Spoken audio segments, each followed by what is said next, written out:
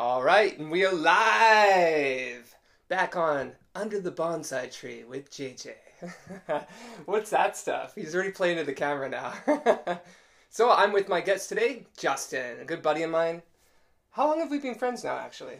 Well, I came to Tokyo maybe about 2 years ago, and then not too long after that, I think we met up maybe a couple months after.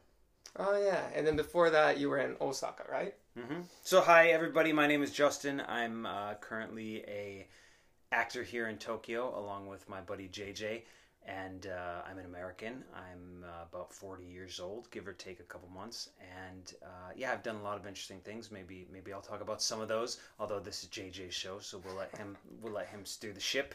But yeah, happy to be here. Long time listener, love the show. Glad to be here. Long time listener, thank you.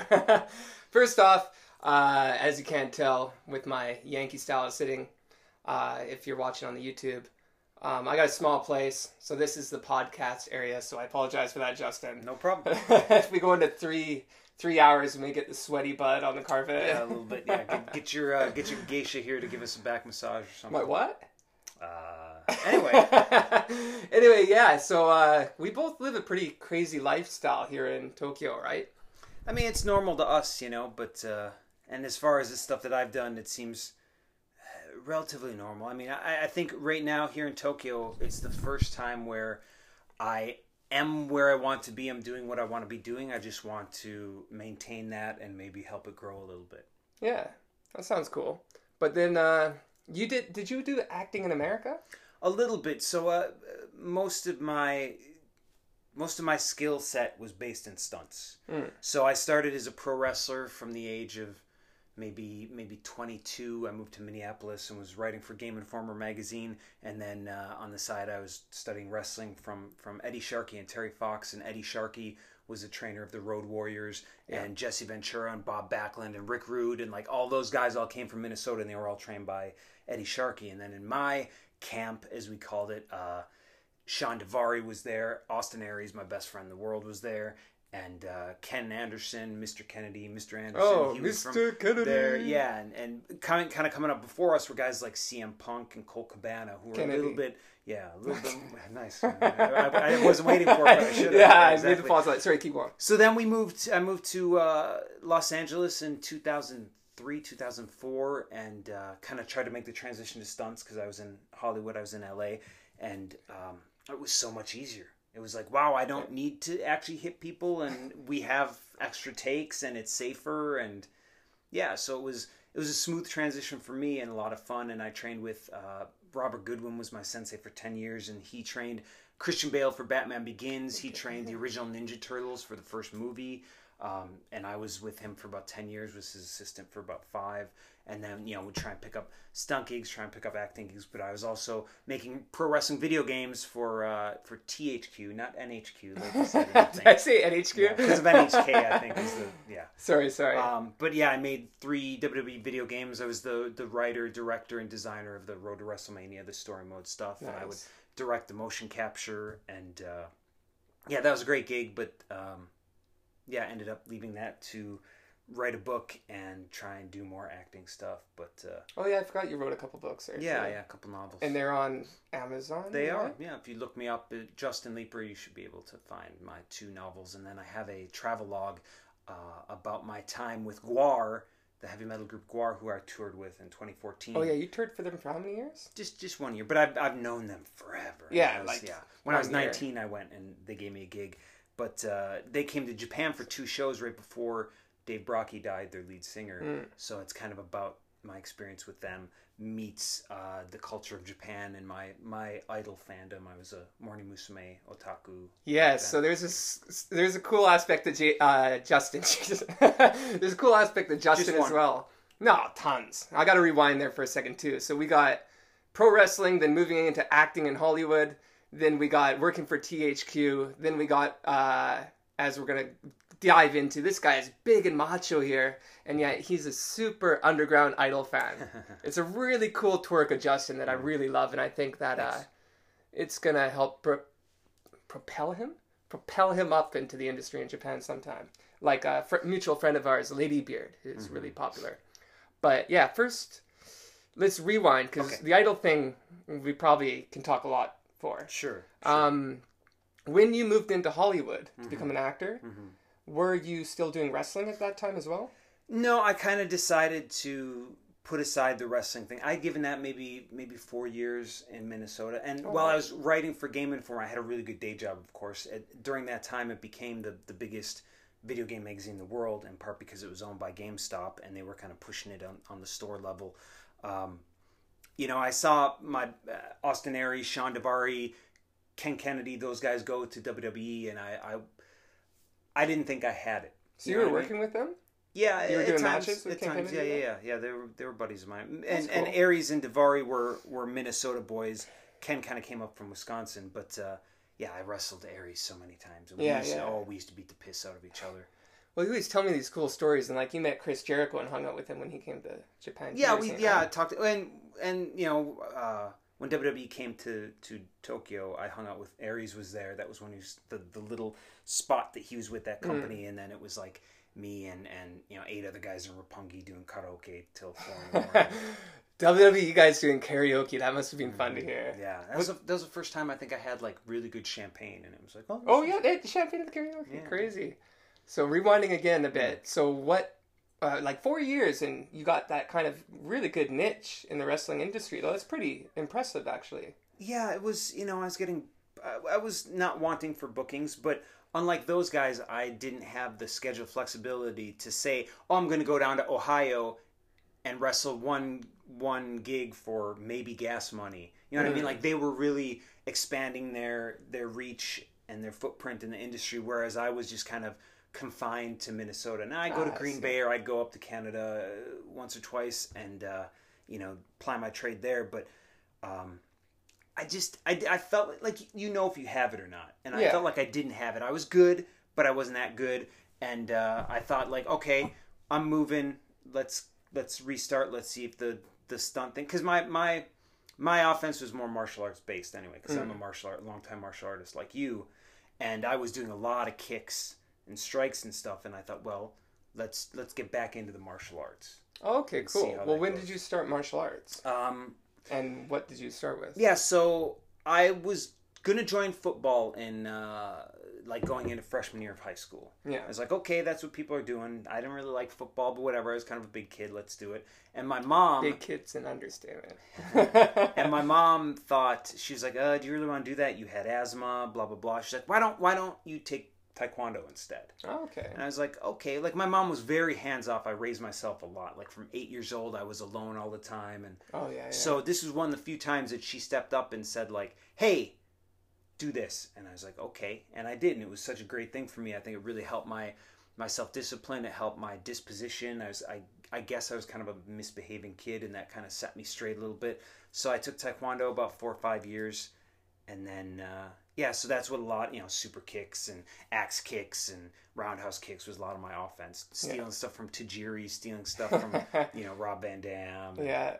I was originally Helmut von Strauss, so I would go, Helmut von Strauss. Yeah. Playing the German guy? Yeah. That's a pretty good gimmick. I had like a bald head and a pointy beard. I saw that. Maybe we'll put the pictures up on YouTube, because he looked badass, man. Like, you look at him now, he's a really nice guy, but when he's in full wrestling mode, God damn, I don't think anyone would mess with this guy.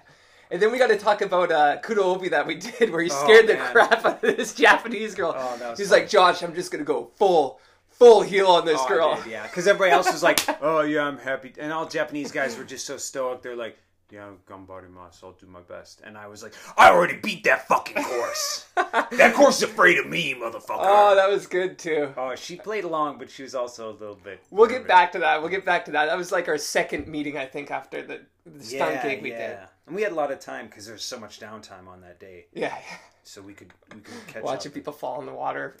Everyone filmed. Okay, we'll go back to that, because that's a good story, too. So you started with Taekwondo, then? Was that... Yeah. Did you go into any other... Well, it was, so I say my martial arts journey was Taekwondo to pro wrestling, because that's a martial, I mean, that's, learning how to fall and learning body control. There's a lot involved in that. It's almost like a mixed martial art in my view. Yeah. Because you got, like, Kurt Hennig and a lot of the old school wrestlers were actually good wrestlers. Mm-hmm, like, Kurt Hennig took took out Brock Lesnar. You heard that story, Yeah, right? of course I did on the Love plane. him. Perfect. Yeah. So then, I was pro wrestling, and then when I moved to LA, man, I was training with Gokor Chivichian is an Armenian, undefeated 400 fights, mixed martial artist. Judo Gene LaBelle, of course, is legendary. Got to train with him. Benny the Jet Akitas is a world champion kickboxer. I mean, he would come to Benny the Jet Akitas, if you don't know him, and he was John Cusack's sensei for a long time and did a lot of movie stuff. You'd see him and stuff, but he would go to Japan and he would say, "All right, karate style rules, your best guy," and he would beat the shit out of everybody. Well, he was like the original Kumite too, wasn't he? He was that kind of thing. I remember researching him a while ago because a lot of people say Benny the Jet is just as good as Bruce Lee or better. So I remember like, who the fuck was Benny the Jet again? And I was going back to him, and yeah, he's impressive as hell. Well, and he's got a fight with Jackie Chan on this movie called Wheels on Meals. It's called. You were telling me about that recently. That's like a 7-minute fight, and it's him and Jackie Chan are just going at it. It's great, and he's such a badass. He was in Grosse Pointe Blank with John Cusack, and he had a really great fight scene with. And the funny story with Benny the Jet is. In my other stunt class, we kind of did a cover of that fight, of the Benny the Jet, John Cusack fight. So we did it, and I had a copy of it, and I gave it to him at class one day. Oh, nice. And I was like, Sensei, this was, we did this in your honor. And he came back the next week, and he was like, I saw your tape. I thought it was pretty good. For an amateur, it was pretty good. And I was like, thank you for the backhanded compliment, Sensei. That's great.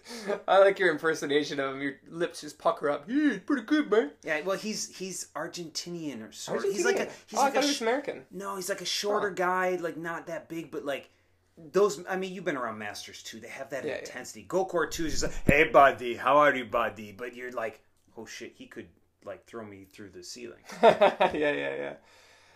Yeah. In Japan, there's not a lot of big guys like you.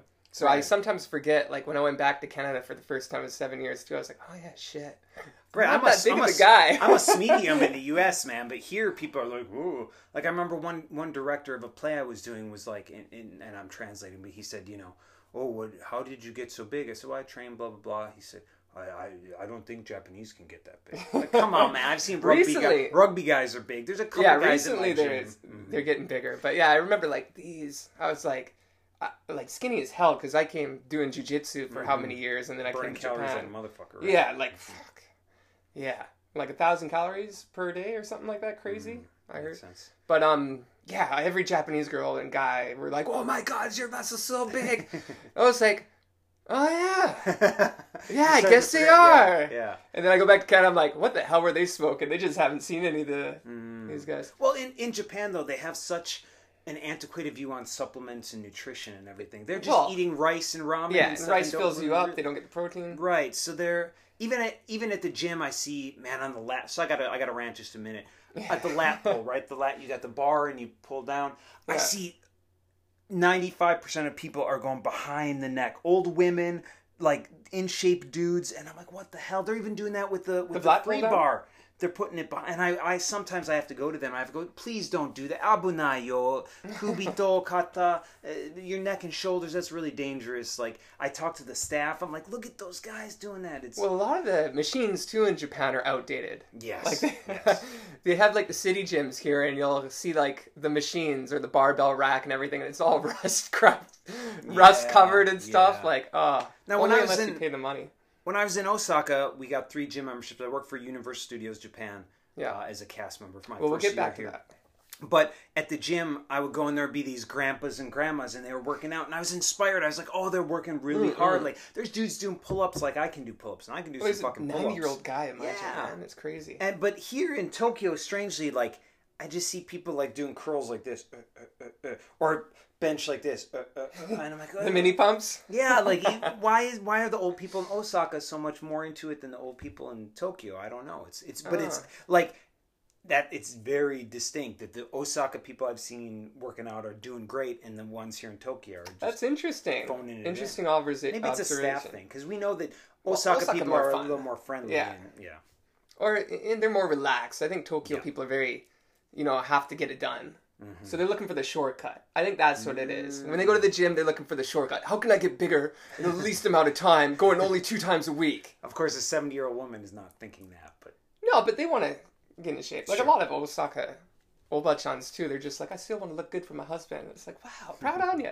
Well, and But as long as they're not standing like the number 7, like some of those to old crouch people, back. Yeah, you see these old people in Japan that are just looking at the floor permanently, and every time I see them, I kind of straighten up. And you, when you build up so much here that I always see you, and big guys like I need an are adult. kind of crunched up, and it's for me too. It's tough because I'm kind of I used to do that a lot, though. Chest. I used to do that a lot. I used to have my whole shoulders shrugged, but then I heard like it's best to have them back, so I subconsciously try to put them back all the time now.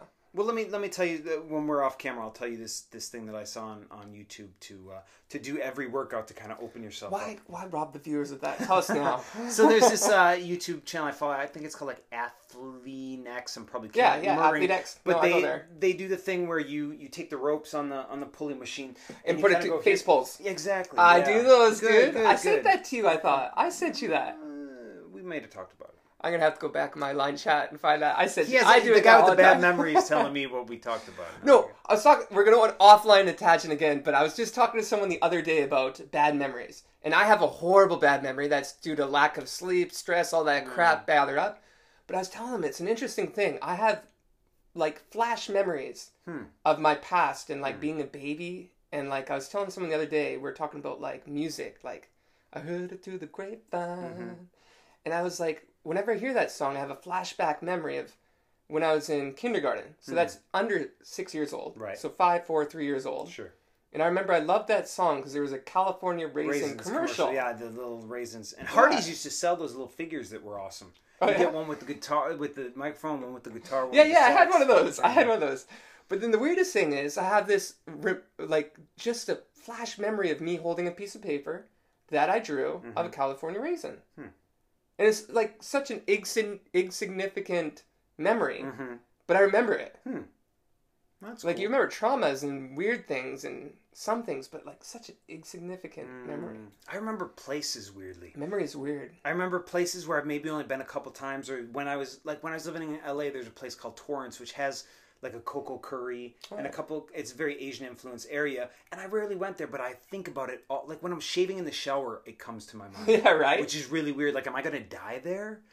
Or smell memories is another weird one. Yeah. I get one whenever it's autumn. I'll be like, oh, it's Halloween. It's getting close to Halloween because like the humidity is down. You know, the temperature is changing. It's such a weird feeling, and I think that and we go into a little Joe Rogan territory for a sec, but I feel that that's a little of like past lives.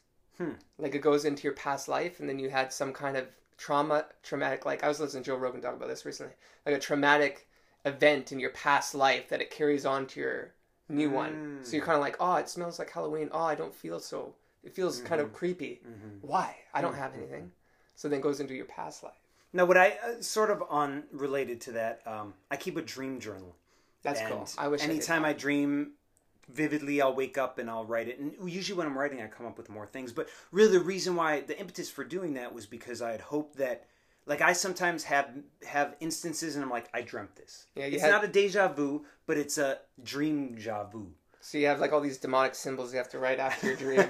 So I want. What do these mean? I want to make sure that I can. One day my dream is to go back and go like, see, look, 5 years ago on this date, I dreamt that this thing happened, so that my wife or whoever can go, yeah, great. Anyway, what are we doing? And then you prove that you're a time traveler. Yeah. Well, I'm trying to keep that under wraps for now. That was an NG question, Josh. Oh, okay, shit. JJ. Yeah. Okay, now going back, because it's good to go off on these tangents. But going back, so another interesting part of you was you went from, wrestling to stunt work. Now, I went from martial arts to stunt work. So doing a little bit about myself really quickly, a side path. I went from Gunma. After my 1 year in Osaka University, I went to Gunma, and there I trained mixed martial arts at a Brazilian gym, a dojo, because Gunma has a huge Brazilian population. Brazil and Japan are kind of kindred spirits in a weird way that you would, an outsider like us wouldn't have thought. Well, yeah, like a lot of Japanese go to Brazil to, I forget why, it was maybe work, but a lot of Brazilians come to Japan for work because it's cheap labor, or it's good money to them for cheap labor for Japan, doing construction and that. But Gunma just has a huge Brazilian population. And in the town of Ota, which I only went a couple times, but they're mostly half Brazilian, half Japan. Huh. They have Brazilian restaurants. They have Brazilian food. Really good Brazilian food. Food is great. Oh my God, so many Brazilian barbecues there. It's so good. There's a little shop. Yeah, the steakhouses? If we ever go, I'll take you. They have like dipped macaroni and cheese in the bread. And I don't know why we don't have it in the US or Canada, but it's freaking amazing. So good. And then they have the Brazilian meat thing. Anyways, enough food porn. So I trained in the town of Isesaki in Guma, and the head teacher was Brazilian. All of them spoke more Brazilian than Japanese. It was very difficult for me. Oh wow, I bet. But yeah, I trained there for the 2.5 years I was there doing mixed martial arts. I was thinking to be a professional, like speeding this up now. I was thinking to be a professional MMA fighter. I trained with him. My sensei was he won the title for Deep, which is a Japanese, I guess amateur before pro, pretty much pro promotion. And he was like, yeah, you can do it. You should do it. We can train. I was tapping out black belts. I was doing freaking amazing. But then it just dawned on me and it was like, bam, how much money am I going to make in this? Yeah. And it's not about the money, but I have to make a living, right? Well, especially the risk that you put on your body to do those things. So I kind of researched it and I'm like, well, okay, before I'm like UFC fighter, how much do I make? And you make about $300 Sanman per fight. I'm like, it's not enough if I break my leg or break my whatever. Right. And then I was like, hey, well, what can I do with 24 plus years of mixed martial arts experience? And then I looked on the internet. I found this article in Japan about an American named Chuck Johnson who's doing a stunt class in Tokyo. And we all know Chuck Johnson. Even those who aren't involved in stunts here in Japan know about Chuck Johnson. He's been in the movie industry for a while. He's worked on Godzilla. He's worked on a lot of films here. He was like the only stunt guy in Japan for the longest time. For Gaijin. Yeah. So I called him up and I was like, yeah, I have 24 years of experience. Shit kind of hit the fan in Gutma. That's another story for another day. So I needed to move to Tokyo. I wanted to pursue my dream of becoming a comedian, which was also deep inside my soul for the longest time. So I was like, okay, I'm going to become a comedian, get in the media industry. And one of my like niches will be stunts because I can do fight choreography very easy. So that's how I got into stunts from martial arts. Going 24 plus years of martial arts, I'm not going to be an MMA fighter. What can I do with this? Because this is a skill. But let's just say that stunts for people like us in Japan is a very limited niche. There's not a lot of options. And Chuck has carved out a good niche for himself as kind of the Gaijin stunt guy. But a lot of times, stunts don't pay very well here in Japan because there's no union. In America, we'd be getting a pay bump every time that we did that stunt or anything after 8 hours, blah blah. But talking about no union in Japan is a one episode in of Let's itself. Go back a bit.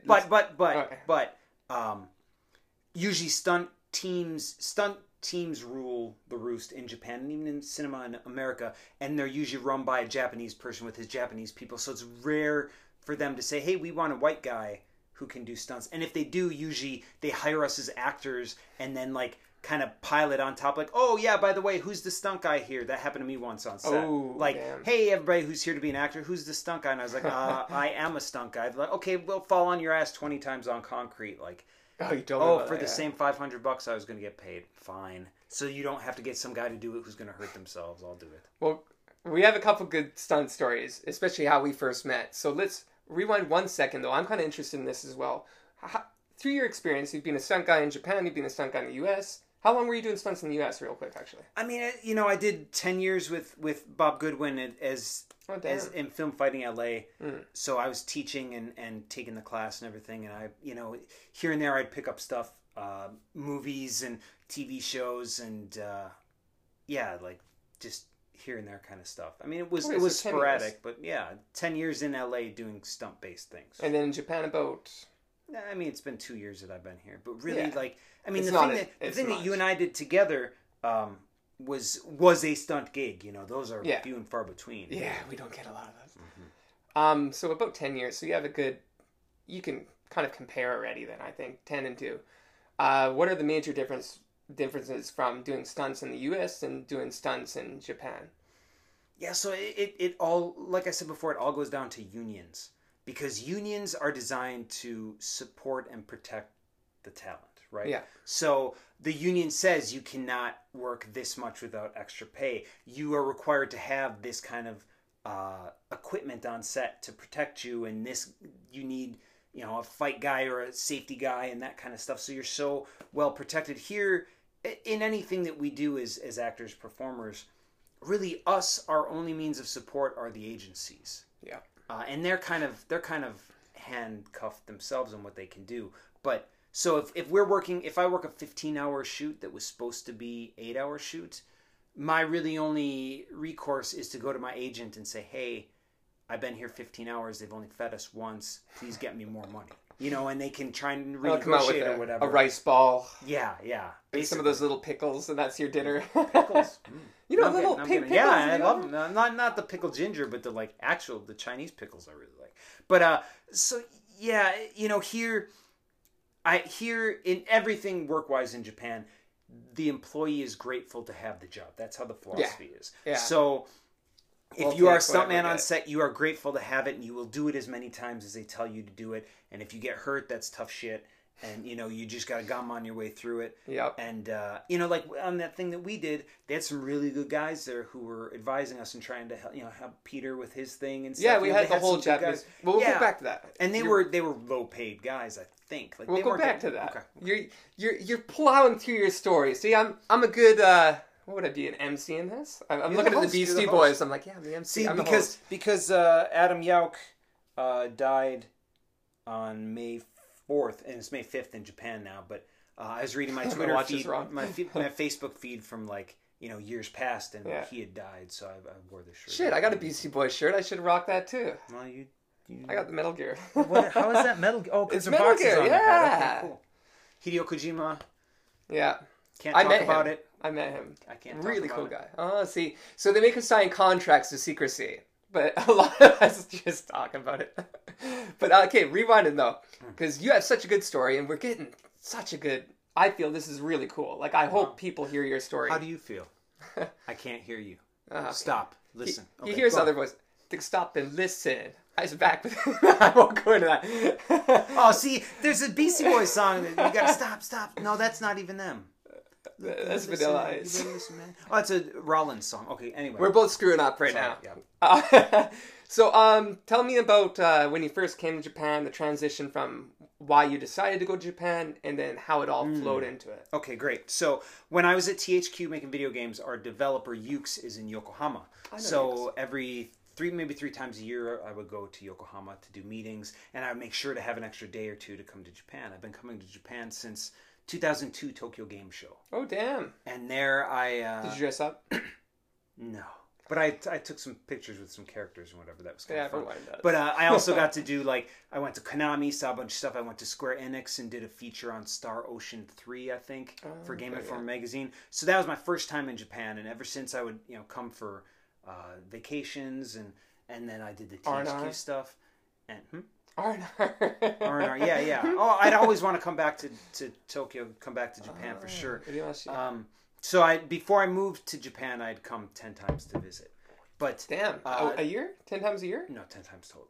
Oh, okay. But then USJ was hiring. They were actually casting for stunt people for Terminator, and I thought, okay, maybe that would be good for me. I went to the auditions, and afterwards I said, "Arigato gozaimashita." And they said, "Do you speak some Japanese?" I said, "Yes." And then JJ left. No, keep going. And then I read for Harry Potter roles, and I actually got a role with in the Harry Potter universe of Universal Studios Japan. The universe of the universe. And came in for a year. And the nice thing was, because I've been looking to come to Japan, looking to find a way, with agencies, with visas, whatever. I didn't want to teach English. Nothing against people that come to teach English, but I thought, I'm in my 30s, I have this skill set, this resume, I want to come on the merits of that. So how old were you when you first came to Japan? Well, that was, I think I was 38, maybe almost 38. Oh, really? Shit. See, I keep forgetting, because this guy looks like he's 28. Cool, yeah. You look like a Zoolander with Down syndrome. I'm sure. I get that sometimes. Yeah, so I always wanted to come to Japan, and USJ made it so easy for me, and it was a year. I thought it would be more than a year. I thought, okay, cool. My first year, I'll get to know Osaka, get to love Osaka, and then after that, I'll go to Kobe and wow, why am I Kyoto. Kyoto, thank you. Wow, I was blanking. But Kansai but region. USJ said like, no, we're done with you after the first year. And I was like, okay, well, I got this entertainer visa, and they were like, nope, you can't use that entertainer visa because we're your sponsor. And I said, okay, I'll be right back. I'm going to go to immigration. And immigration said, no, go ahead, work. Tell us when you move and tell us what your employees are and make $2,000 or so a month, and you're good to go. And I was like, oh, okay, good. So then I decided to come here because Osaka's got some other acting opportunities, but it's very limited. I was like, I went to an agency. I talked to them. They were excited to have me. Yeah, they had like 3 agencies. That's it. Yeah. I said, "What's your busiest guy doing?" They're like, "About three gigs a month." I was like, "That's not sustainable." So rewinding a bit though, what did you do in USJ Osaka? And so you came when you were 38? You said. Yeah, I came in March of 2016. So 2016, and wow, my memory is good today. And then your first time in Japan was 2002. Mm-hmm. So that's pretty cool. You had a long history with Japan. Mm-hmm. I wish I did, but anyways, got a little bit of uremashi a bit there. Not jealousy. I don't like that word for the translation. But anyways, so what did you do? And you came from where? I was living in California. Okay, so from California, you were doing your stunt gigs, and you decided to come to Japan. I was doing. So I had just gotten off tour with GWAR, kind of. I toured with GWAR year 2014.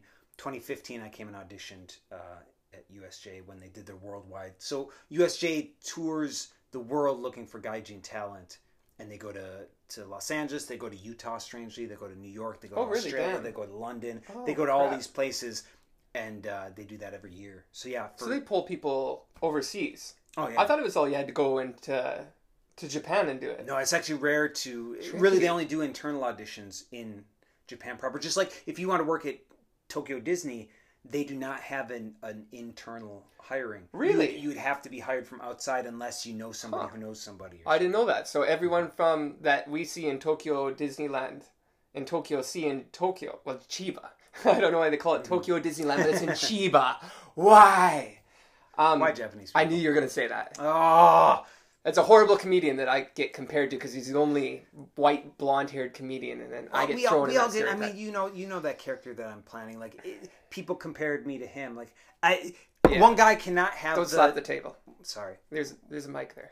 one guy cannot have the patent on being the white guy. I'm sorry. Yeah, but Japan stereotype. But we'll get back into that. What we're talking about. So yeah, so Tokyo Disneyland and all that. They're all foreigners with probably no Japanese that wanted to come to Japan. Well, they're experience Japan, so they get a job from Disneyland from their home country. Right, but not even really. A lot of the people at USJ were kind of lifetime theme park or cruise ship people, singers or lifetime dancers. Theme park. Yeah, that's kind of what they do. So I came to USJ because I wanted to work in Japan. I wanted to live in Japan. A lot of those people couldn't give a shit about Japan. Yeah, they don't learn the language. That. They stay at the mansion that we live in. Mansion's the word for apartment complex. Not the haunted mansion. Right.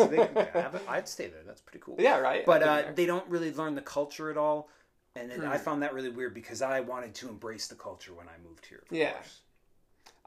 So I talked to a guy from Tokyo Disneyland. We're going to get into the dirt now. And then I'm going to ask you, remind me if I forget the question about Disneyland. Okay. So, or shit, we'll flip that. After I'll tell you my story. How are we doing on time? We're okay. I'm always worried that my mic is going to cut out. This is only a second. We're about, 40 minutes in? 33. Okay. Yeah, we're doing good. Dozo. And we're not even halfway. This guy has a crazy story I want to share with y'all. So, so the first thing, yeah. So I heard from this guy. I was like, tell me the craziest... Crap, I'm going to rewind. So I met this guy on set, who I'll talk about in a second. But he told me, I was like, tell me the craziest thing about Tokyo Disney. Tell me all the secrets. I want to hear the dirt, I said. And he goes, there's so much. Okay, how about this? Do you know why no one has ever died at Tokyo, or, well, Disneyland in general, US or Japan or France or wherever? They have this image like, no one has ever died at Disneyland. It's peaceful. Do you know why? I don't know why. Here's a creepy thing for all you listeners. And he told me, this is the secret of Disneyland. I'm giving you the dirt.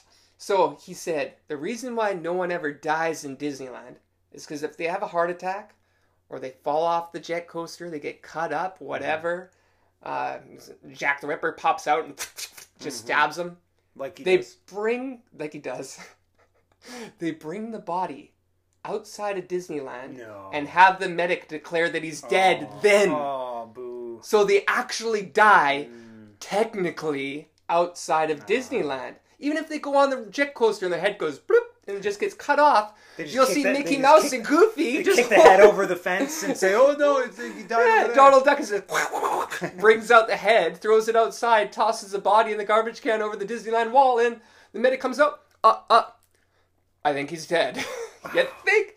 But that's true. I swore to God. I believe it. That's why. Because look at the thing about Japanese police is like, we solve every case. Well, they don't talk about the cases that don't get reported. Yes. So Japan's the safest country in the world because we bury the stuff after it happens. Now it is super safe. Don't get me wrong. It is, especially compared to the U.S. Just like 6 months ago, some yak shot a guy in Ikebukuro. I always get that mixed up. Kabukicho. I always get those two mixed up. So at a karaoke place. And it was in the news. It was everywhere. And then I tried to look it up like a month later to show a friend.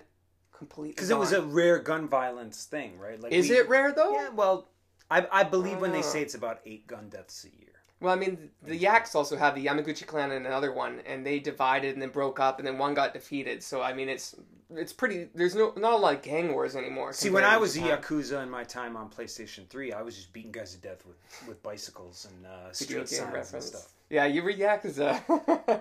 I was too. I didn't even finish the game, though. I'm bad on that. It's right there. It's great. Well, I've played... Oh, that's Yakuza 3. I've actually played that one. Yeah, that was like 80 hours it took me to beat that. Yeah, I kind of gave up. They have too many mini games. So, going back now. So that was... Okay, so Disneyland. So that guy, too. The other thing he told me about Disneyland that was funny was...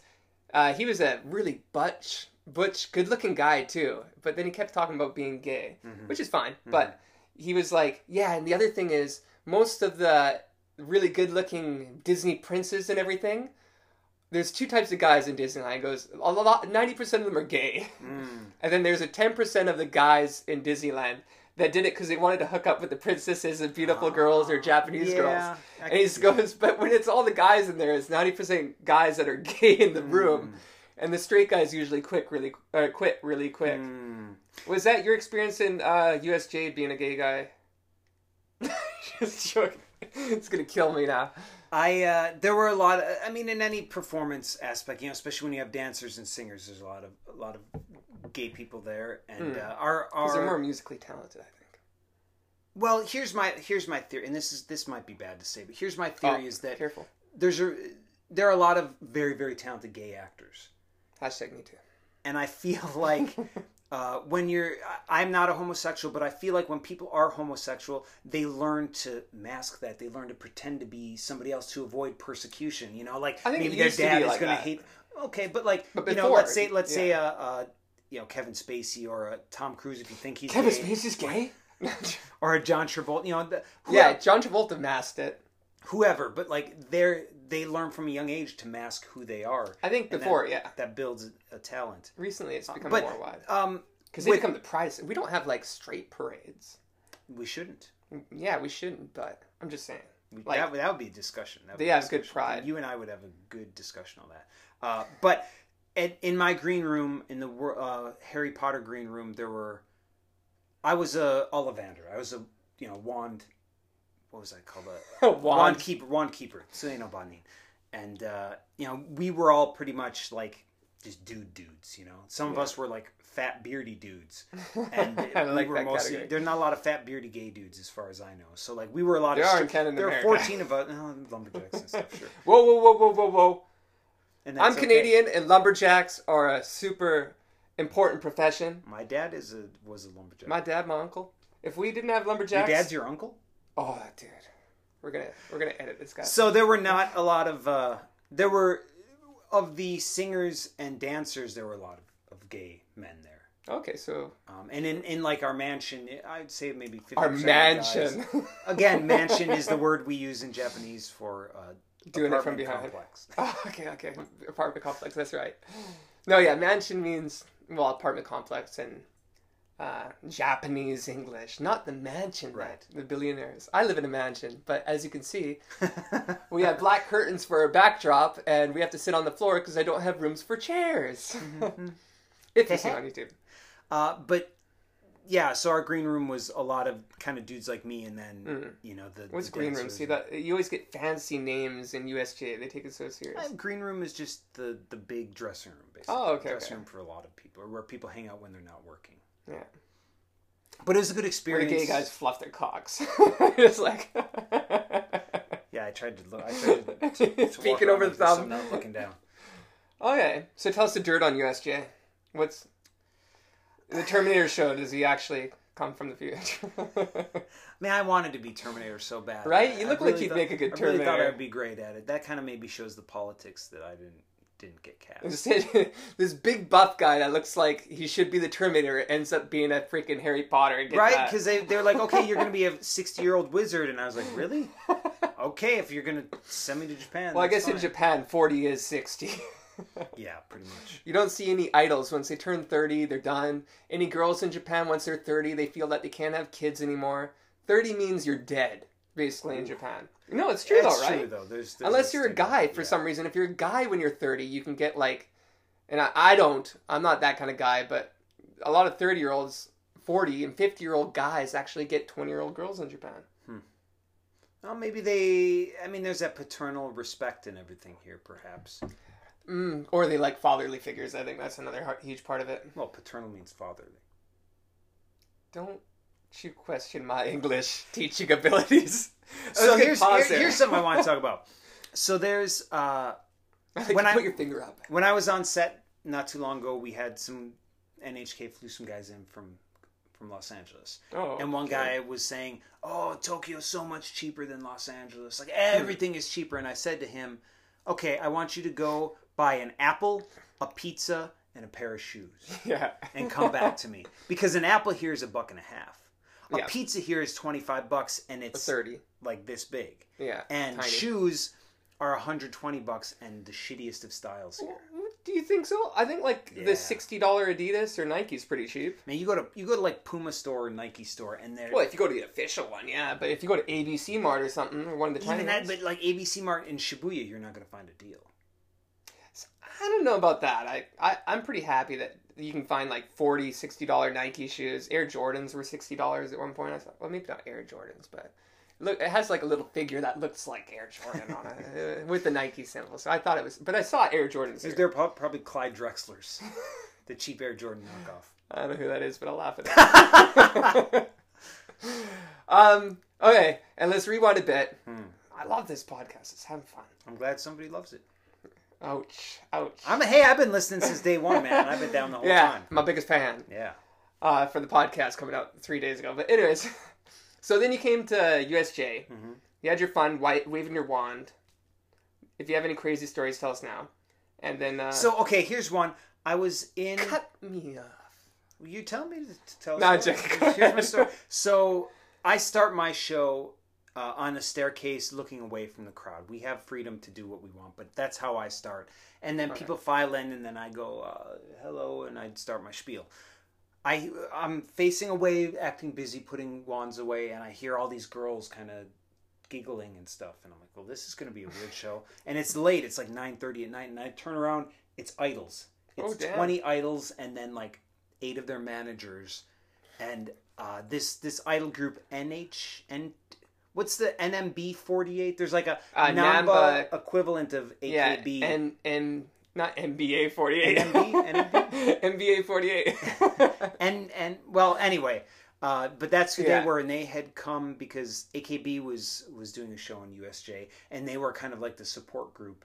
Oh, and trippy. Then their managers let them come and tour the park. So I just turned around, and it was 20 cute 20-year-old girls, and then their managers. So I have to pick a special guest, or the wand picks a special guest, and like I couldn't have lost because they were all just engaged and bright and bubbly. That's cool, yeah. Idols. Yeah, that was a really fun show. Oh yeah, we have to go back to your idol thing as well. So then you went to and then after USJ kind of screwed you over, you came to Tokyo, and when you came to Tokyo, you lost your USJ gig. What were you thinking? What were you feeling? And then what made you decide to become the actor and stuntman here? So I panicked a little bit when USJ told me I wasn't coming back, of course, because I had doubled down on it. I was like, this is going to be my life here. And it wasn't. And I took a little time to freak out, and then I made a plan. I was like, okay, what can I do? You know, I went to immigration, like I said. I thought, well, should I get back into games in Japan? Can I do that even with my limited Japanese? Yeah, you could. So I started looking at that road. I started looking, you know, I had, again, I always wanted to be an actor in Japan, in Tokyo, because I thought that I have a kinship with Tokyo, and I have a very American look, and I thought it would translate. So I did a couple fact-finding missions. I took the Shinkansen down up to Tokyo and interviewed with some agencies, looked at apartments, and I really had a plan, because some people, shit falls apart and they just freak out, right? And they just spin around and don't know what to do. And that happened to a couple other people who had the same thing happen to me. But I, luckily, maybe through my age and experience, I was able to devise a plan. So I thought, well, if I'm going to get an apartment, I at least need to be signed with agencies. Yeah. So it looks like there's a possibility of income coming in. So that's what I did. I signed with 2 or 3 agencies before moving Who's here. your first agency?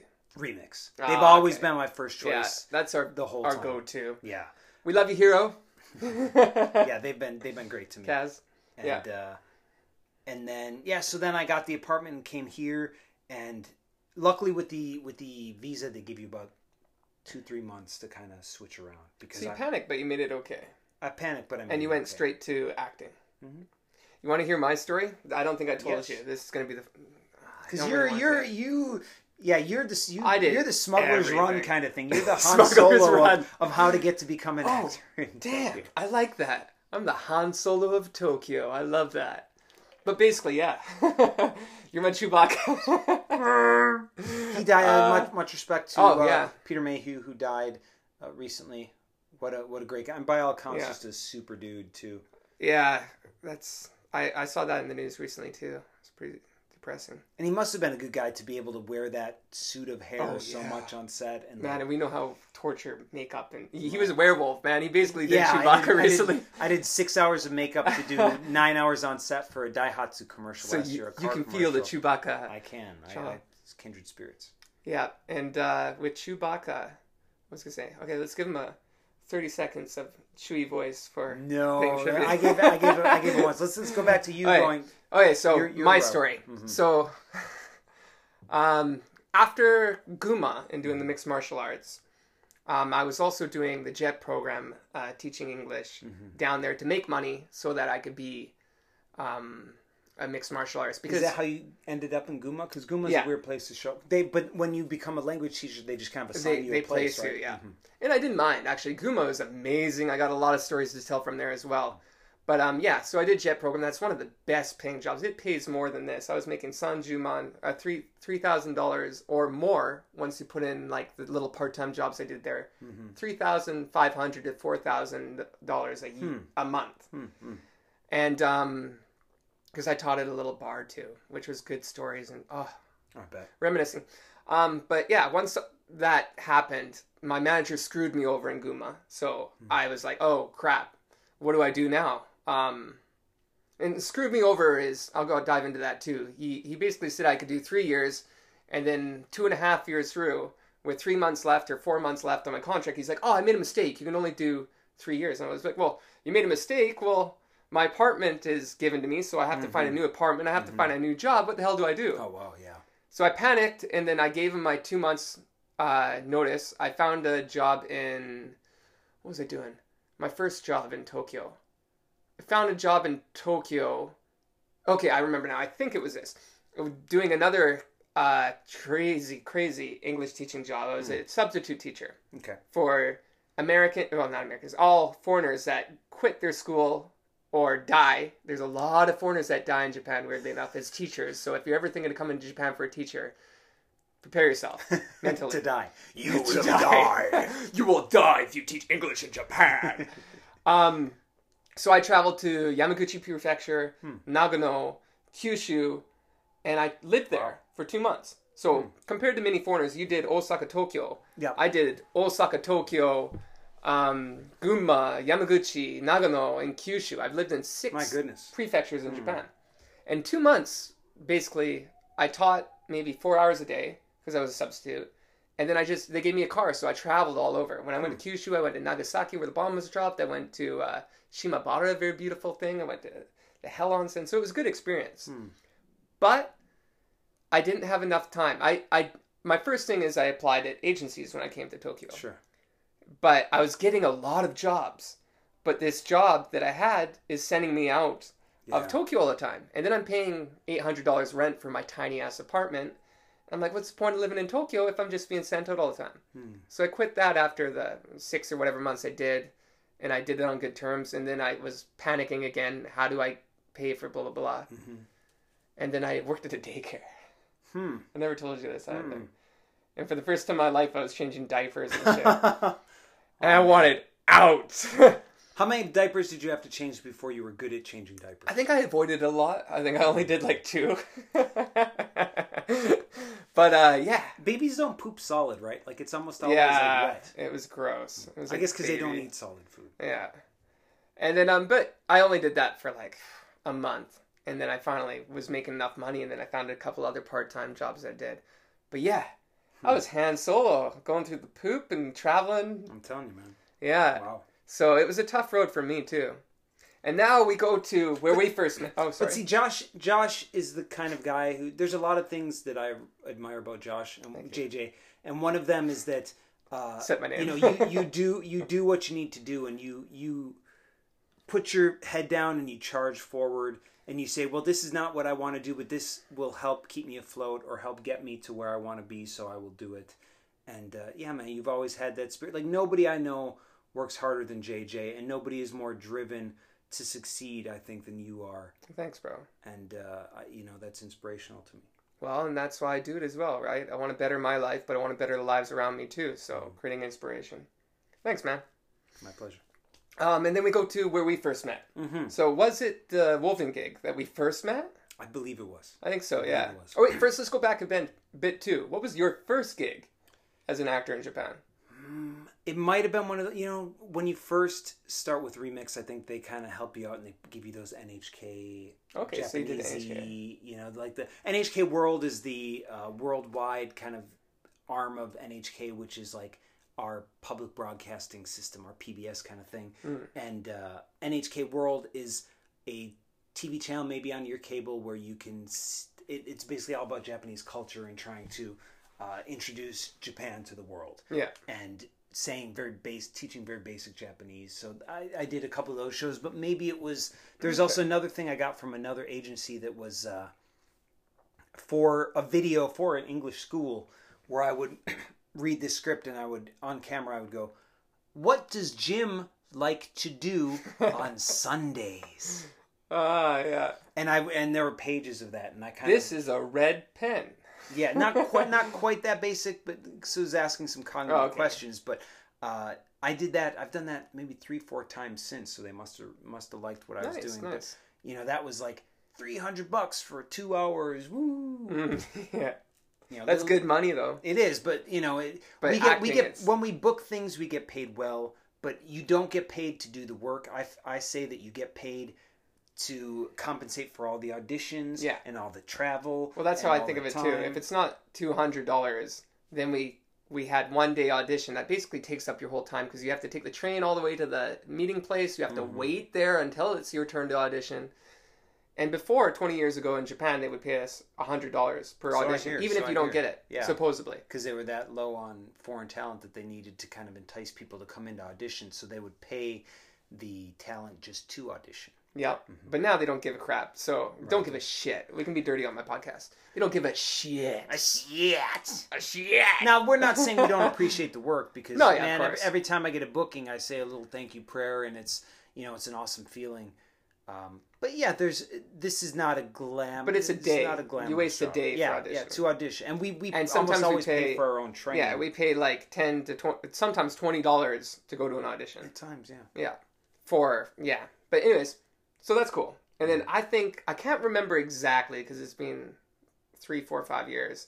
But one of my first auditions with our mutual friend Joel, who maybe will come on the podcast. Who knows? But we had an amazing, funny audition. It was like a history one. Mm-hmm. And Joel was a blue-eyed samurai, the first samurai to Japan. And I was like, why the hell didn't I get that job? And I was this other guy. And the funny thing was we both had to get the fake beards put on. Oh. And I had this big Fu Manchu looking mustache and it kept peeling off and fluttering when I talked. So Joel couldn't stop laughing and I couldn't stop laughing because his beard looked literally like a pubes. Like, took it right off the crotch, like fresh with the crabs crawling in them. Like that jackass. Yeah, that's what I'm thinking of when I'm channeling that. And I was just like, oh my God, we just could not stop laughing because all you keep getting these pubes in his mouth. Oh, that's nasty, yeah. And he'd be doing his, like, yes, I did come to Japan to... cut. And then I would talk and my mustache would be like just fluttering out in the wind and he would start laughing. And it was super fun. And that's when me and Joel first had our job and we became good friends after that too. Now he and Joel are kind of rivals in a sense. I always feel, because they're similar age, they're similar height. They're both kind of blonde-haired Westerners. So I feel like you guys are both up for similar We're gigs. Always on the same gig, me and they've done commercials together. They did a Nivea commercial together, which was a great commercial. I'll put that up right there, maybe on the YouTube. But yeah, it was a fun commercial. That was the only time that I actually had. That was the only time I felt like the Gaijin won, the foreigner won, because I actually had a Japanese, me and Joel, and the other foreigner that were in the commercial were three mains in the commercial as foreigners, and there was three Japanese, and they had these nameplates on their chest saying our names. So I was like, hey Joshua, and he was like, hey Joel, and these Japanese guys have their name tags. They were our stand-ins. Yeah, they were stand-ins. So that's when you know you made it. What a stand-in does is they get there to set up the shots and the height and the lighting on camera so that the talent, the stars, can be elsewhere. Superstar. Only have to go on set to do their jobs. Yeah, and that's so rare though. I've never had that. I wonder who Watanabe-san has for her stand-in. Watanabe? Yeah, Naomi. Naomi? Yeah. Sumo? No, I'm joking. That's me. I love Naomi. Well, you talked about her on the last show, which is why I brought her up. I met her at USJ. She was on set. She was backstage, and I was in full Ollivander gear, and I made sure to say hi. Nice. Nobody else knew who she was. That's how undialed in the talent is at USJ. Well, Naomi though, she's huge overseas. Yeah, she's going to New York. She has her own fashion brand. I was telling someone the other day, like, a lot of people think Matsumoto Hitoshi or Downtown are the most biggest comedians. They are in Japan. But when you consider Naomi, who's now in New York doing all this stuff, I think now I can safely say that she's the biggest comedian in Japan. Although they don't say she's a comedian because she's not doing comedy on TV anymore. But I hope she's getting paid well. I hope she's getting taken care of. She's good. Because you hear about like Lola. Lola's a half Japanese woman, very pretty girl who does a lot of modeling and talento. You hear about her and her agency huge. Having problems though, and small bump. But now she's so big in America. She's doing so good. Because we want people who are good at their craft to be well compensated. Yeah, especially us coming up, because us as foreign talent in Japan, we don't necessarily have people to look up to and go like, I want to be like that guy, or that guy is where I want to be. We don't have our Tom Cruises or our Keanu Reeves to look up to so much. But yeah, I don't look up to him. like Dante Carver did, has done really Dante's well. a friend of mine. Yeah, I met him. Actually, I could probably have him on here. He's a good guy. He's a lot buffer than he looks on TV. Oh, he's huge, yeah. I saw him. He's like, oh, you go to the gym. I was like, look at you, man. I didn't even know. He's like, you go to the gym? Do you even lift? But yeah. No, you're right. I mean, 40, 50, however many years Japan has had television, there's not really been a big foreign star. There was a couple that were making it, but then, yeah. Well, they love Hollywood, like the stigma of Hollywood. So Hollywood, they love bringing people in, even if they're not. I've done shows where they have some big roles or guys that they fly in from Hollywood, and it's like, are they really that much better? No. Plus, they don't understand what yoistato means or anything. Or honban, so they don't know the vernacular here. So there's that kind of handicap to them. But I think we got a guy from Hollywood. That's great. Well, yeah, and then there was that story I think I told you before about they were having a drama in Japan and they wanted a foreign actress to play this Scottish girl. And there was a bunch of Scottish girls in Japan that they could have chose from that are studying acting, that are doing acting constantly. They decided to fly a girl from America down. And when asked why, they were like, oh, well, I guess they wanted someone that can play the role of a woman who just first came to Japan. And the girls are like, well, we've only been here for a year or two. I can think back a year. Yeah, right.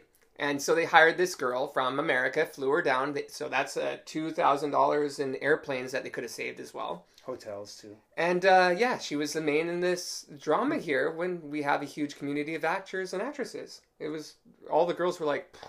We have great people, too. We have some really talented amazing, people. Yeah. And communication in Japanese with the directors and that, even if you have just a basic Japanese, really helps. Yes. So when they hire these people over, they put a lot on themselves too. Well, then for they have to hire a translator or an interpreter. Yeah. To be on set.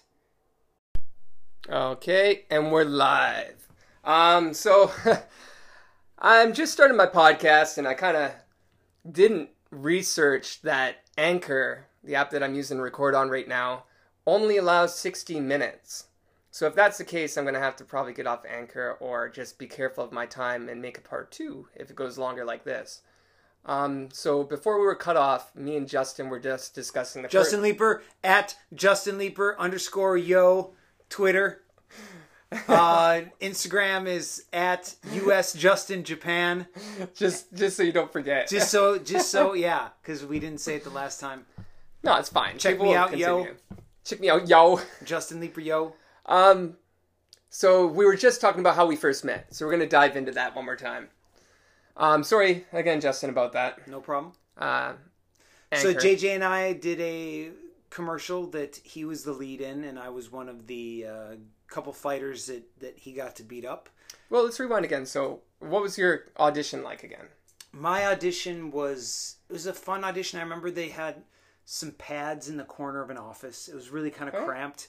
And there was a guy for me to beat up, and who was kind of supposed to beat me up. And they wanted me to pretend like I was kind of dopey and then a badass, kind of an accidental badass. Oh yeah, we had like the same audition style, right? So like I was told to be like the Dragon Ball episode. They go, hey, do you remember that Dragon Ball episode where Yamcha fights that guy and like the guy accidentally like beats him up, like accidentally headbutts him and he looks sloppy, but he's actually a really pro martial artist? And I was like, oh yeah, I remember that. And like, can you do that? I was like, hell yeah, I can do that. And I aced it. But then we forgot about this part, but yeah, you mentioned like you got a guy to beat up. So there was a Japanese guy, and they're like, oh, so you do MMA? Like, what can you do? I'm like, well, I can pick people up with double legs and drop them on their head. I can do arm bars and chew them out. And they go, can you do it on this guy? And I was like, yeah, sure. And I'm like picking him up and then lightly putting him down. Like, oh my God. I never got to do any of that in the commercial. No. Oh, meanwhile, I think I was showing them how I could, put a full force kick towards a guy and barely touch him, and that guy was so scared. Because I did that too. I did the punch stuff, like a second from the head. Yeah, and I think I picked him up and spun him around or something. Nice. And then we met on there, and then you had that scene where you had to like belly to back suplex me kind of thing. Yeah, so they wanted, we all were kind of left to our own devices on what things to do with you. So I have a fight choreography background, so I came up with some kind of wrestlery stuff because I was going to be the wrestlery guy. Wrestlery. And I wanted to kind of grab Josh by the waist from behind and kind of JJ. JJ, and pick him up, and he would kind of escape and land on his feet behind me, and then he would grab me by the waist and give me a release German suplex, and I was hooked up to some wires to a wiring rig, so I would fly away like like Matrix Peter Pan or something. Like Matrix sounds cooler. Matrix sounds cooler. But I could kind of tell that they were a little skeptical of my plan, and the guy that I was demonstrating it on was not wise to wrestling, so he wasn't really helping me with the lift. So it was looking a little awkward. And then I could see in your eyes, JJ, that you were not. You were interested, but not super confident in it. I wanted to do it, but my back was hurt. Mm-hmm. And what? You're a pro wrestling fan, right? Oh, I love pro wrestling. When did you first start watching wrestling? Going off tangent again. Boy, I was really young. I would watch the Saturday morning shows, and Junkyard Dog was my favorite. Oh, wow. So you did a little bit more. I remember, we were talking about those past memories. I remember being on my mom's friend, nothing dirty there, friend's knee. And Big Boss Man I liked as a kid. When he was in like the blue uniform, when he was a good guy. I don't know why. I used to love Big Boss. Well, him flipping that nightstick was really cool. Oh, he was awesome at that. Yeah. I have an official size. Like those are heavy duty. Those real nightsticks, and I could flip that a little bit. Yeah. Nice. And then going back to our thing again. Mm-hmm. It's fun to go off these tangents. What was it? Yeah, and we had this trippy thing, right? So, like, I think you just did as good as me on the audition, but when I looked at the storyboard, it was like curly, blonde-haired, Waldo-looking guy. Yeah, it was definitely a Where's Waldo type that they were looking at, and you fit that perfectly. I mean, you see you with the glasses on and the costume, and like there was no doubt that you were the guy to do that. Yeah, and sometimes, as we know, they go for the looks rather than the acting as well in Japan.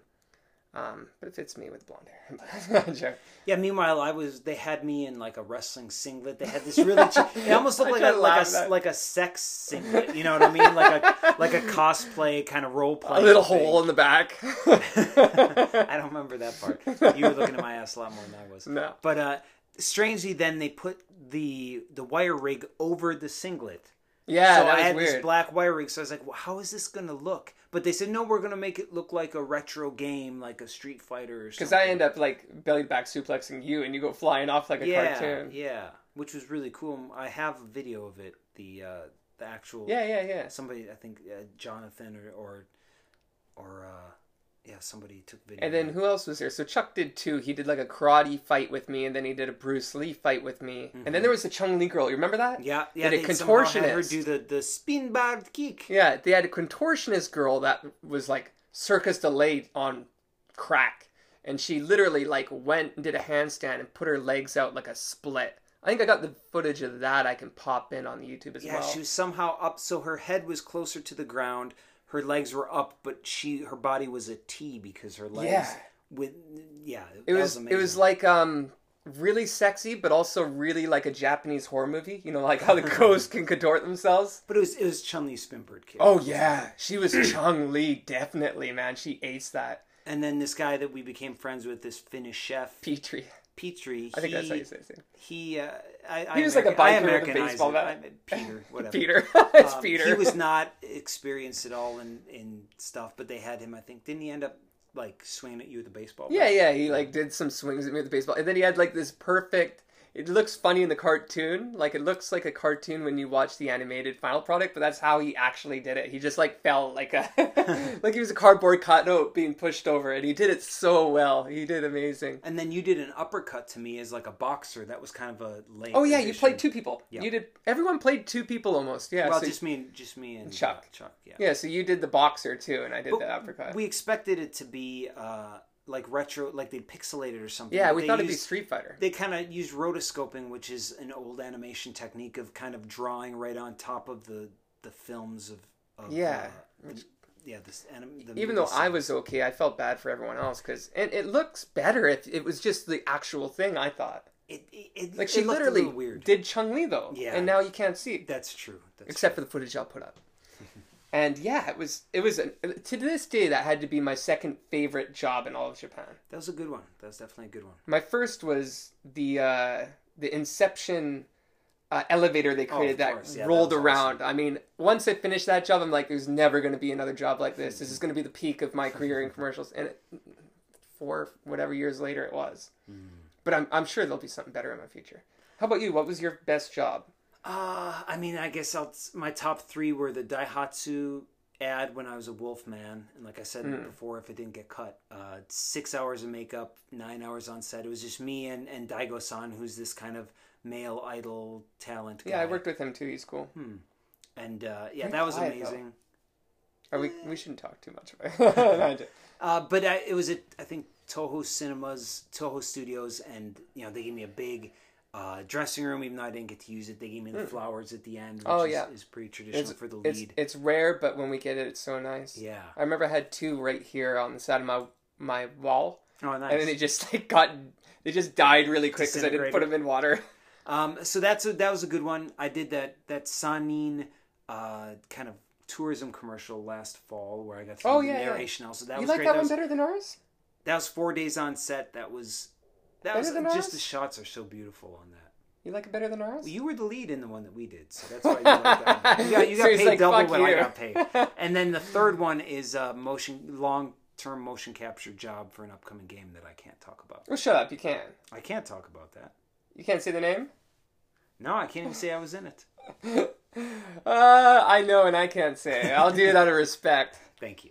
But that's cool. Be able to get more that's cool. Like that. But we'll have to talk. I was doing performance capture, motion capture, and like I said before, I did cutscene motion capture direction on the WWE games, and then to come to Japan and work to have facial capture with the camera in my face and doing these really long scenes, which are like 7 minutes of me talking, was really, and I got a lot of respect from a great director and kind of helped bail the production out of a tough situation in a certain way. And yeah, that was a lot of work too. That was great to have. And real quick, just for the listeners as well, I apologize that we can't tell you the name of the game, but we sign contracts and stuff that we can't, and basically they can sue us if we do. So out of respect for Justin, we can't say the name. Yeah, we don't want to. Yeah, and recently, even when it's out, they don't want us to say it recently, which is kind of BS. Because I mean, how do we build a fan base, right? Yeah, we're kind of the least of their concerns, I suppose. They don't want us to get that Japanese yen, but we're gonna. So here's a question, and you mentioned this in your last podcast. Don't point at me. You're talking about how I'm pointing in the total opposite direction. Now you are. You were talking about how in comedy in Japan, nobody makes any money, right? Because you have to pay to be on these shows. Oh, you really listened. Thank you. Of course I did. So what I thought to myself while I was listening to that is I thought, well, how do you make money then? What is the goal as a comedian in Japan? Where does the money finally come? You got to get famous. That's it. So what about those that are on TV, or what if you're on those Grand Prix Manzai shows, or do those people get paid? Not unless you win. Wow. So here's the kind of crap part of Japanese comedy, and it's really a scam, really, if I be blunt. A lot of Japanese they want to be comedians. That's their dream. So they write their material, and a lot of them are really good too. A lot of the ones that don't get famous are even better than the people that are famous. And they're polished too, because they really work on the craft. I mean, it's the same with comedy in the U.S. or wherever as well. You write your joke, you fail, you clean it up, you do it again, and then you polish that turd into a gold nugget. And it gets really good. And then what these Japanese guys do is they enter these tournaments that are sponsored by the agencies. And usually, from what I found, is if you're not in the agency, you usually don't win. But if you're in the agency, you have the chance to win. To get into the agency, you have to pay about $3,000 Sanjuman, usually, or more or less. Wow. Which is about what SAG membership is. By the Screen Actors Oh, really? I didn't know. But anyway, so they pay this money, and then they have a chance. There's about, I think I remember, of course it all depends, because there was the Owarai, the comedy boom in Japan, where everyone wanted to be a comedian. Now it's so-so. Because YouTube is making more money, and Japan figured out, hey, if I'm funny, why would I go and pay all this money for a chance when I could do YouTube and I'm funny, I get people. I mean, fair enough, yeah. But so they pay $3,000 out of 4,000 people from the one agency, not all of them. 4,000. Let's say 4,000 people join. 4,000 times $3,000. That agency makes a good chunk of money. Wow. Out of those 4,000, 1 or 2 of them will actually make it famous, if that. Mm-hmm. And then you have ones that only have like a year run, so they disappear eventually. Right. Once they're on TV and they're a name, they'll start making money. Now there's endorsements too. I mean, like there's that comedian Cookie. Yeah. He had like a cookie shop, and he's got cookie. Like you go to the little gumball machines, and you can get his face on a pin or something in that. But here's the trick. He's agency with Yoshimoto. Yoshimoto takes 90% of all of your pay. Wow. So they have the big tournament M1 in King of Kanto, and they say you win Isenman, which I think is about $100,000. Okay. They take 90%. So you're left with, what is that, 1 or 10? Man. So they take the money out of all of that as well. So we, as foreigners, I think they take 60%, which is still crap, because in America they take 10%. But the Japanese comedians, they just... So, yeah. So what I want to do eventually is I want to become a great comedian here and in the West, and then maybe open up my own agency and help Japanese to be able to do their art without having to pay. So even the lower end Japanese, right, in order to get noticed by an agency, they have to practice their art. To practice their art, they have to pay these theater groups. And like I said on the last podcast, usually about $10. Or yes, a lot of $5 a set. A lot of them are $10 for one set too.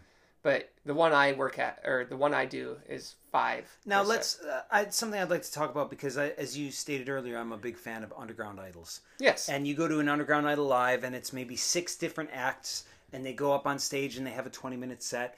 And then usually at the end of this show, the whole show, they have this thing called Bupan. And Bupan is where you get to do meet and greets and buy merchandise. And something very popular here is to take pictures. You take like Polaroid pictures. They call it Cheki, right? Yeah, Cheki. With the idol that you like, and then they will sign it for you or something. It's like $10. But that's how those girls make their money. They make their money at Bupan. They do not make their money for performing unless they book the show. I'm not sure the intricacies of it. I assume that you're at, I went to see JJ and his partner do a show once, and it was way more than 6 acts, because your sets were only maybe 5 minutes at most. Yeah. And I assume that, what's Bupan like there? How does that? Wait, what's Bupan again though? So Bupan is like where we would buy the Cheki. Or buy the stickers or the t-shirts. Well, comedians, we also have... So we do our show with other comedians, usually. Yeah. So it's usually the theater does a show, and you join, and you get your 3 to 5 minutes. Mm-hmm. Or some places 10. And then that's it. And then you'll have a talk at the end, and they will play a game, like an improv game or something, as well as the end. But... we also, as comedians, once we gather enough fans, we can we can do what they call a tandoku live, or your own live. So we've done one so far only. I want to do more. My partner, I don't know. And we had about, I think he got 60 to 80 people, which is really good because our theater can only hold 50. Now, do you guys eat the cost of renting that place We out? did. And you booked the other show? We had to pay about $130 to book our theater that we regularly perform at.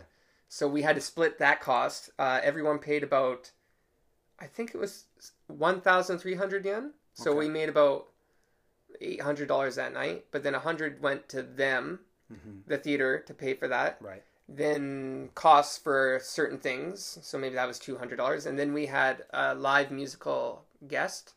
So we had to pay her, and then we had one other comedian that usually I didn't really like that we did that, but he wanted one more because they were friends, and he thought, because this guy was on TV and he had a huge fan base, he thought that his fan base would come to watch him. Right. That's another part of Japan that if Japanese like one person, even if they go, yeah, please watch our friend, they won't. Okay. They're not as supportive in that way as, like if Johnny Depp says, hey, can you check out my friend's channel? People will check it out. Yeah. But anyways, so we made about $100 each at the end of it. But we did Chekis. I didn't screw that up. And my partner got freaking 34.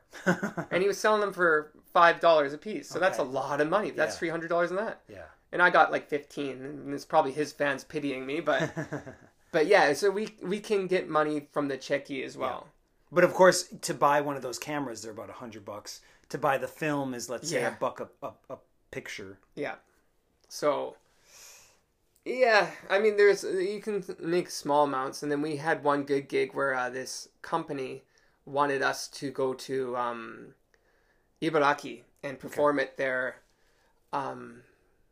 company. In my image, it's like a bot show. In wrestling, we call that a bot show. Oh yeah, they paid for everything basically. Oh okay, yeah. And so, I mean, we got a free trip to Ibaraki, we got a free hotel, we got some food, I think. So it was all worth it in that case, if you think of it. But when we went there, I thought it would be like a whole bunch of companies, like performing on, like, in front of 300 people. Yeah. I thought it was like a company, like, party thing. Gotcha. When we went, it was like a small town. It was countryside. Inaka. Yeah, there was maybe, I think, 10 max. Really? And my partner didn't mind, but to me, I was like, we're doing shows every week with... at least lowest is like 20, 10, and highest is 50, 60. Sure. And we'd always have a 50, 60 at the third showing because everyone's done school, blah, blah, blah. And so that was like, oh, crap.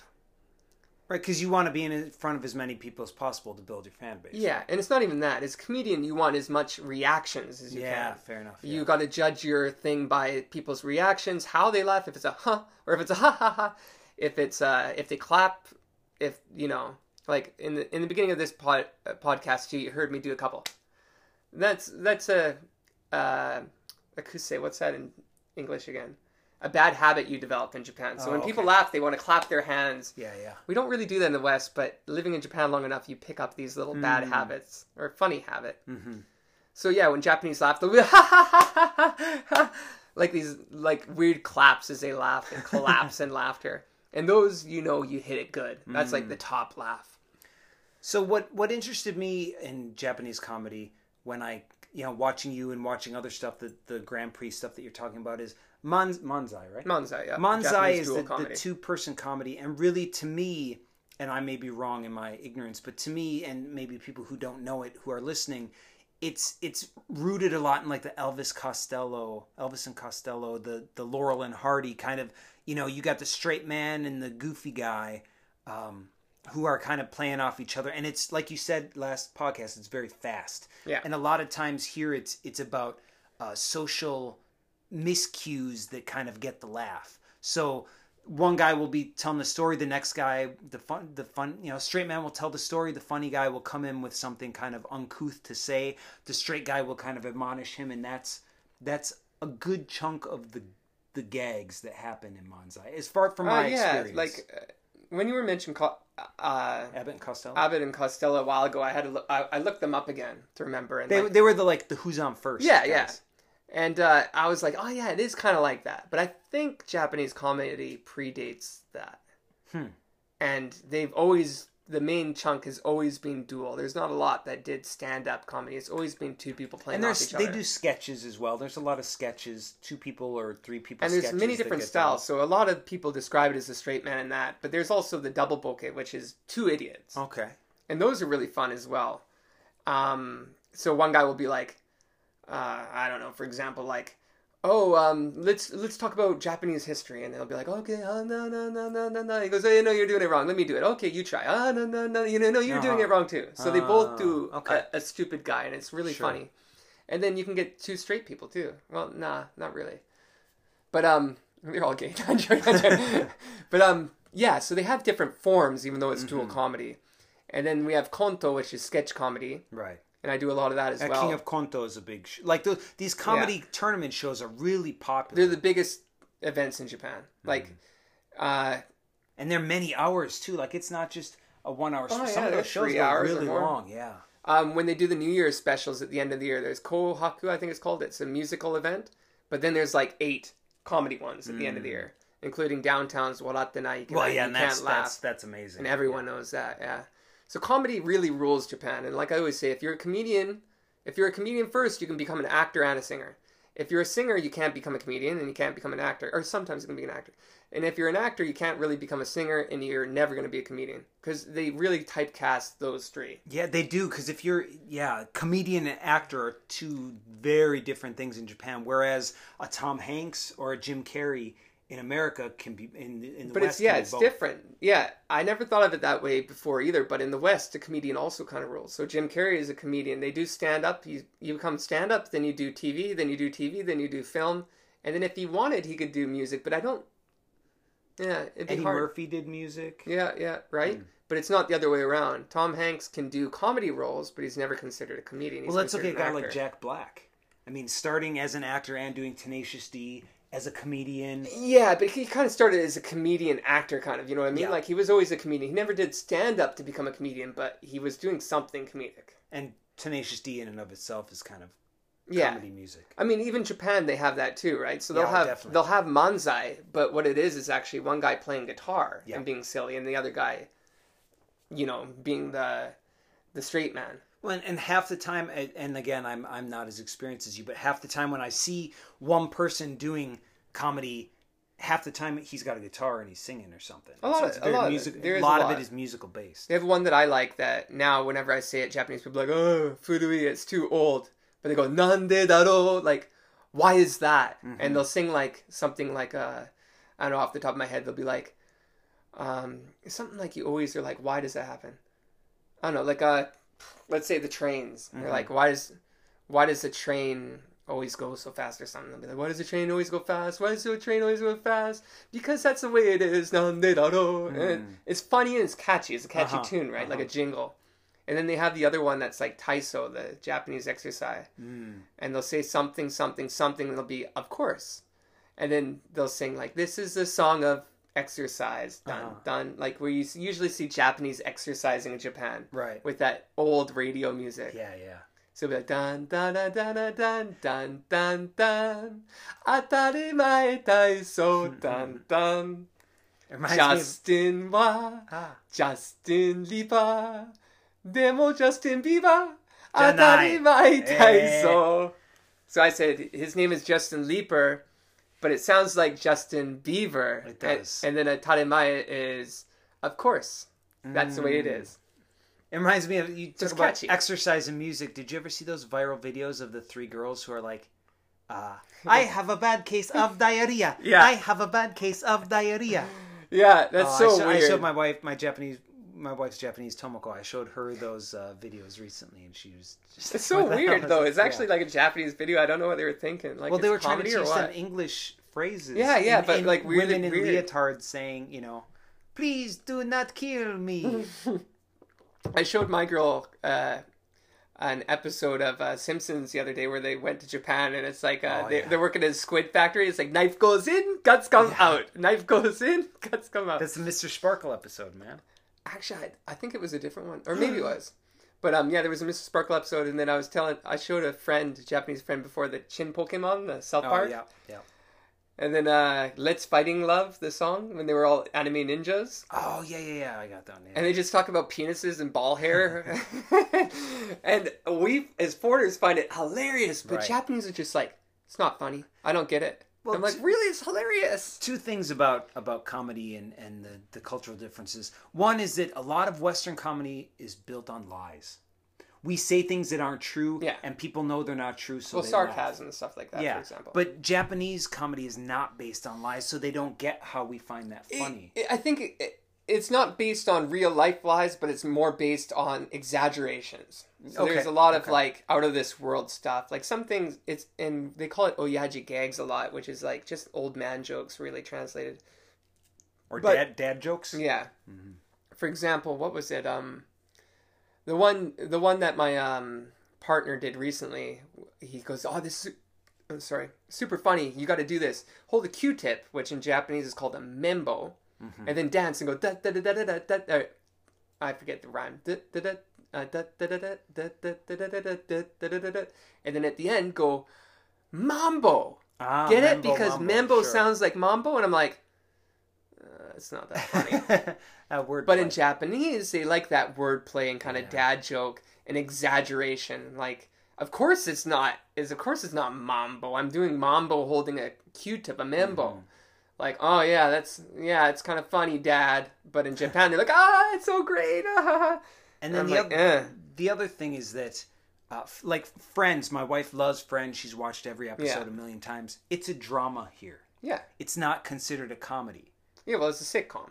Right. But they are entertained by that kind of stuff. The average Japan, and I don't mean to stereotype or generalize, but most Japanese people are entertained by that kind of thing, but they don't necessarily find it funny. Yeah, true. Which is interesting to me that they consider it a drama. Now, of course, drama is kind of a blanket term for anything that's scripted television here. Yeah,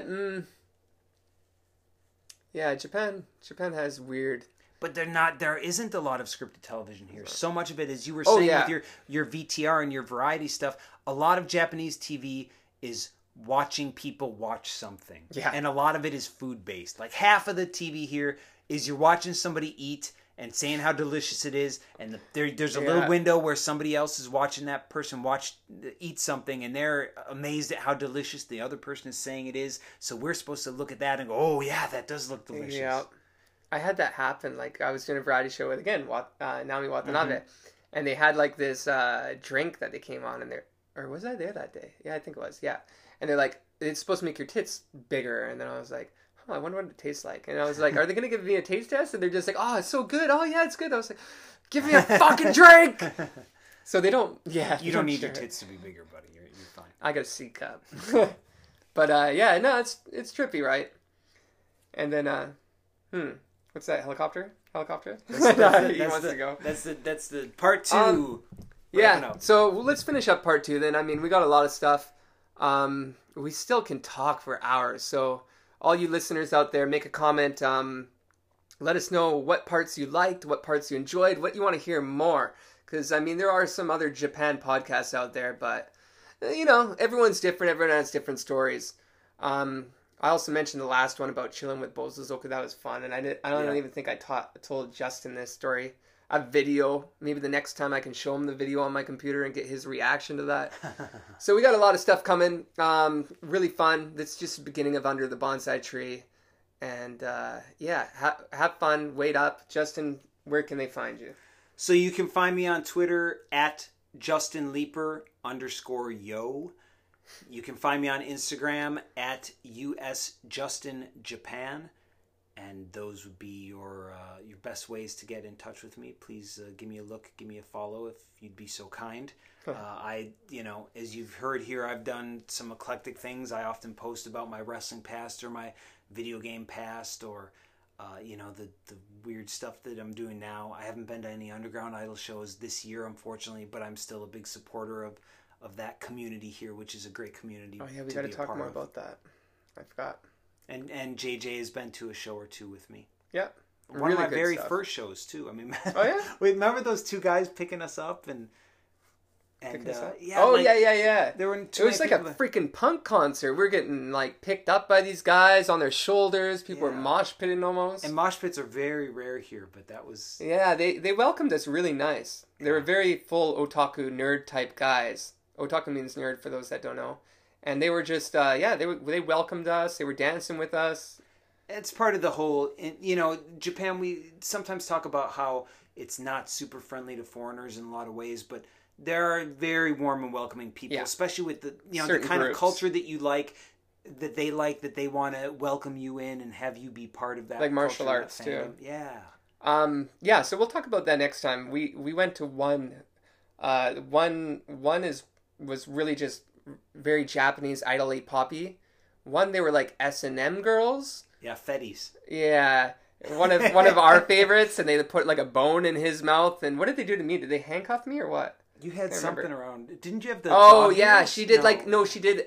You had dog ears and a bone. Yeah. They made him a dog, and then the girl, she put like an S&M rope around my neck, and she was so amazingly beautiful. Like, yeah, she caught me. And then they take like the checkies, the pictures at the end that are very, very crazy. Yeah, you get an interesting. Your $10 is interestingly spent. Yeah. So if you want to hear more about that, and then we can put up maybe some videos and YouTube links on that, and we can talk just about that for an hour too. I feel. If you want to hear more about Justin's idol things, leave a comment. Let us know. Also for me, then, did you have any more plugs you want to do before I? No, that's good. Okay. Thanks for having me on. I'm happy to help the bonsai tree grow. Thank you, bro. I'm at Instagram, Twitter, pretty much everything at JJ Owari. So JJOWARI. And then the YouTube, because I'm just going to start up a new YouTube. We don't have a really link, so just search Under the Bonsai Tree. And thank you everyone for listening, and hopefully we can grow this as a community. My goal is to maybe do live shows eventually. Get into the YouTube studio so I have a desk and can do kind of like a late night show kind of thing. So please like, share, and subscribe this. Please give JJ some love for encourage him in his efforts. And same with Justin. Check out his Instagram. I think we post a lot about our acting gigs on there as well. When we can. Do you have the werewolf pickup, or did they tell you to take that down? I had to take that down. That sucks. Yeah. But we can link you to the YouTube link or something. And yeah, thank you everyone. We're going to grow this. We have a couple handfuls of podcasts in Japan, and I'm going to reach out to them too and get them on or me on there and create a community, because the entrepreneur lifestyle in Japan is still way too small. So let's do it. Let's conquer with our Viking blood. You're Viking too, aren't you? I'm Finnish. So not really. All right, guys. Thank you so much. This was Under the Bonsai Tree. Honda mata na. See ya.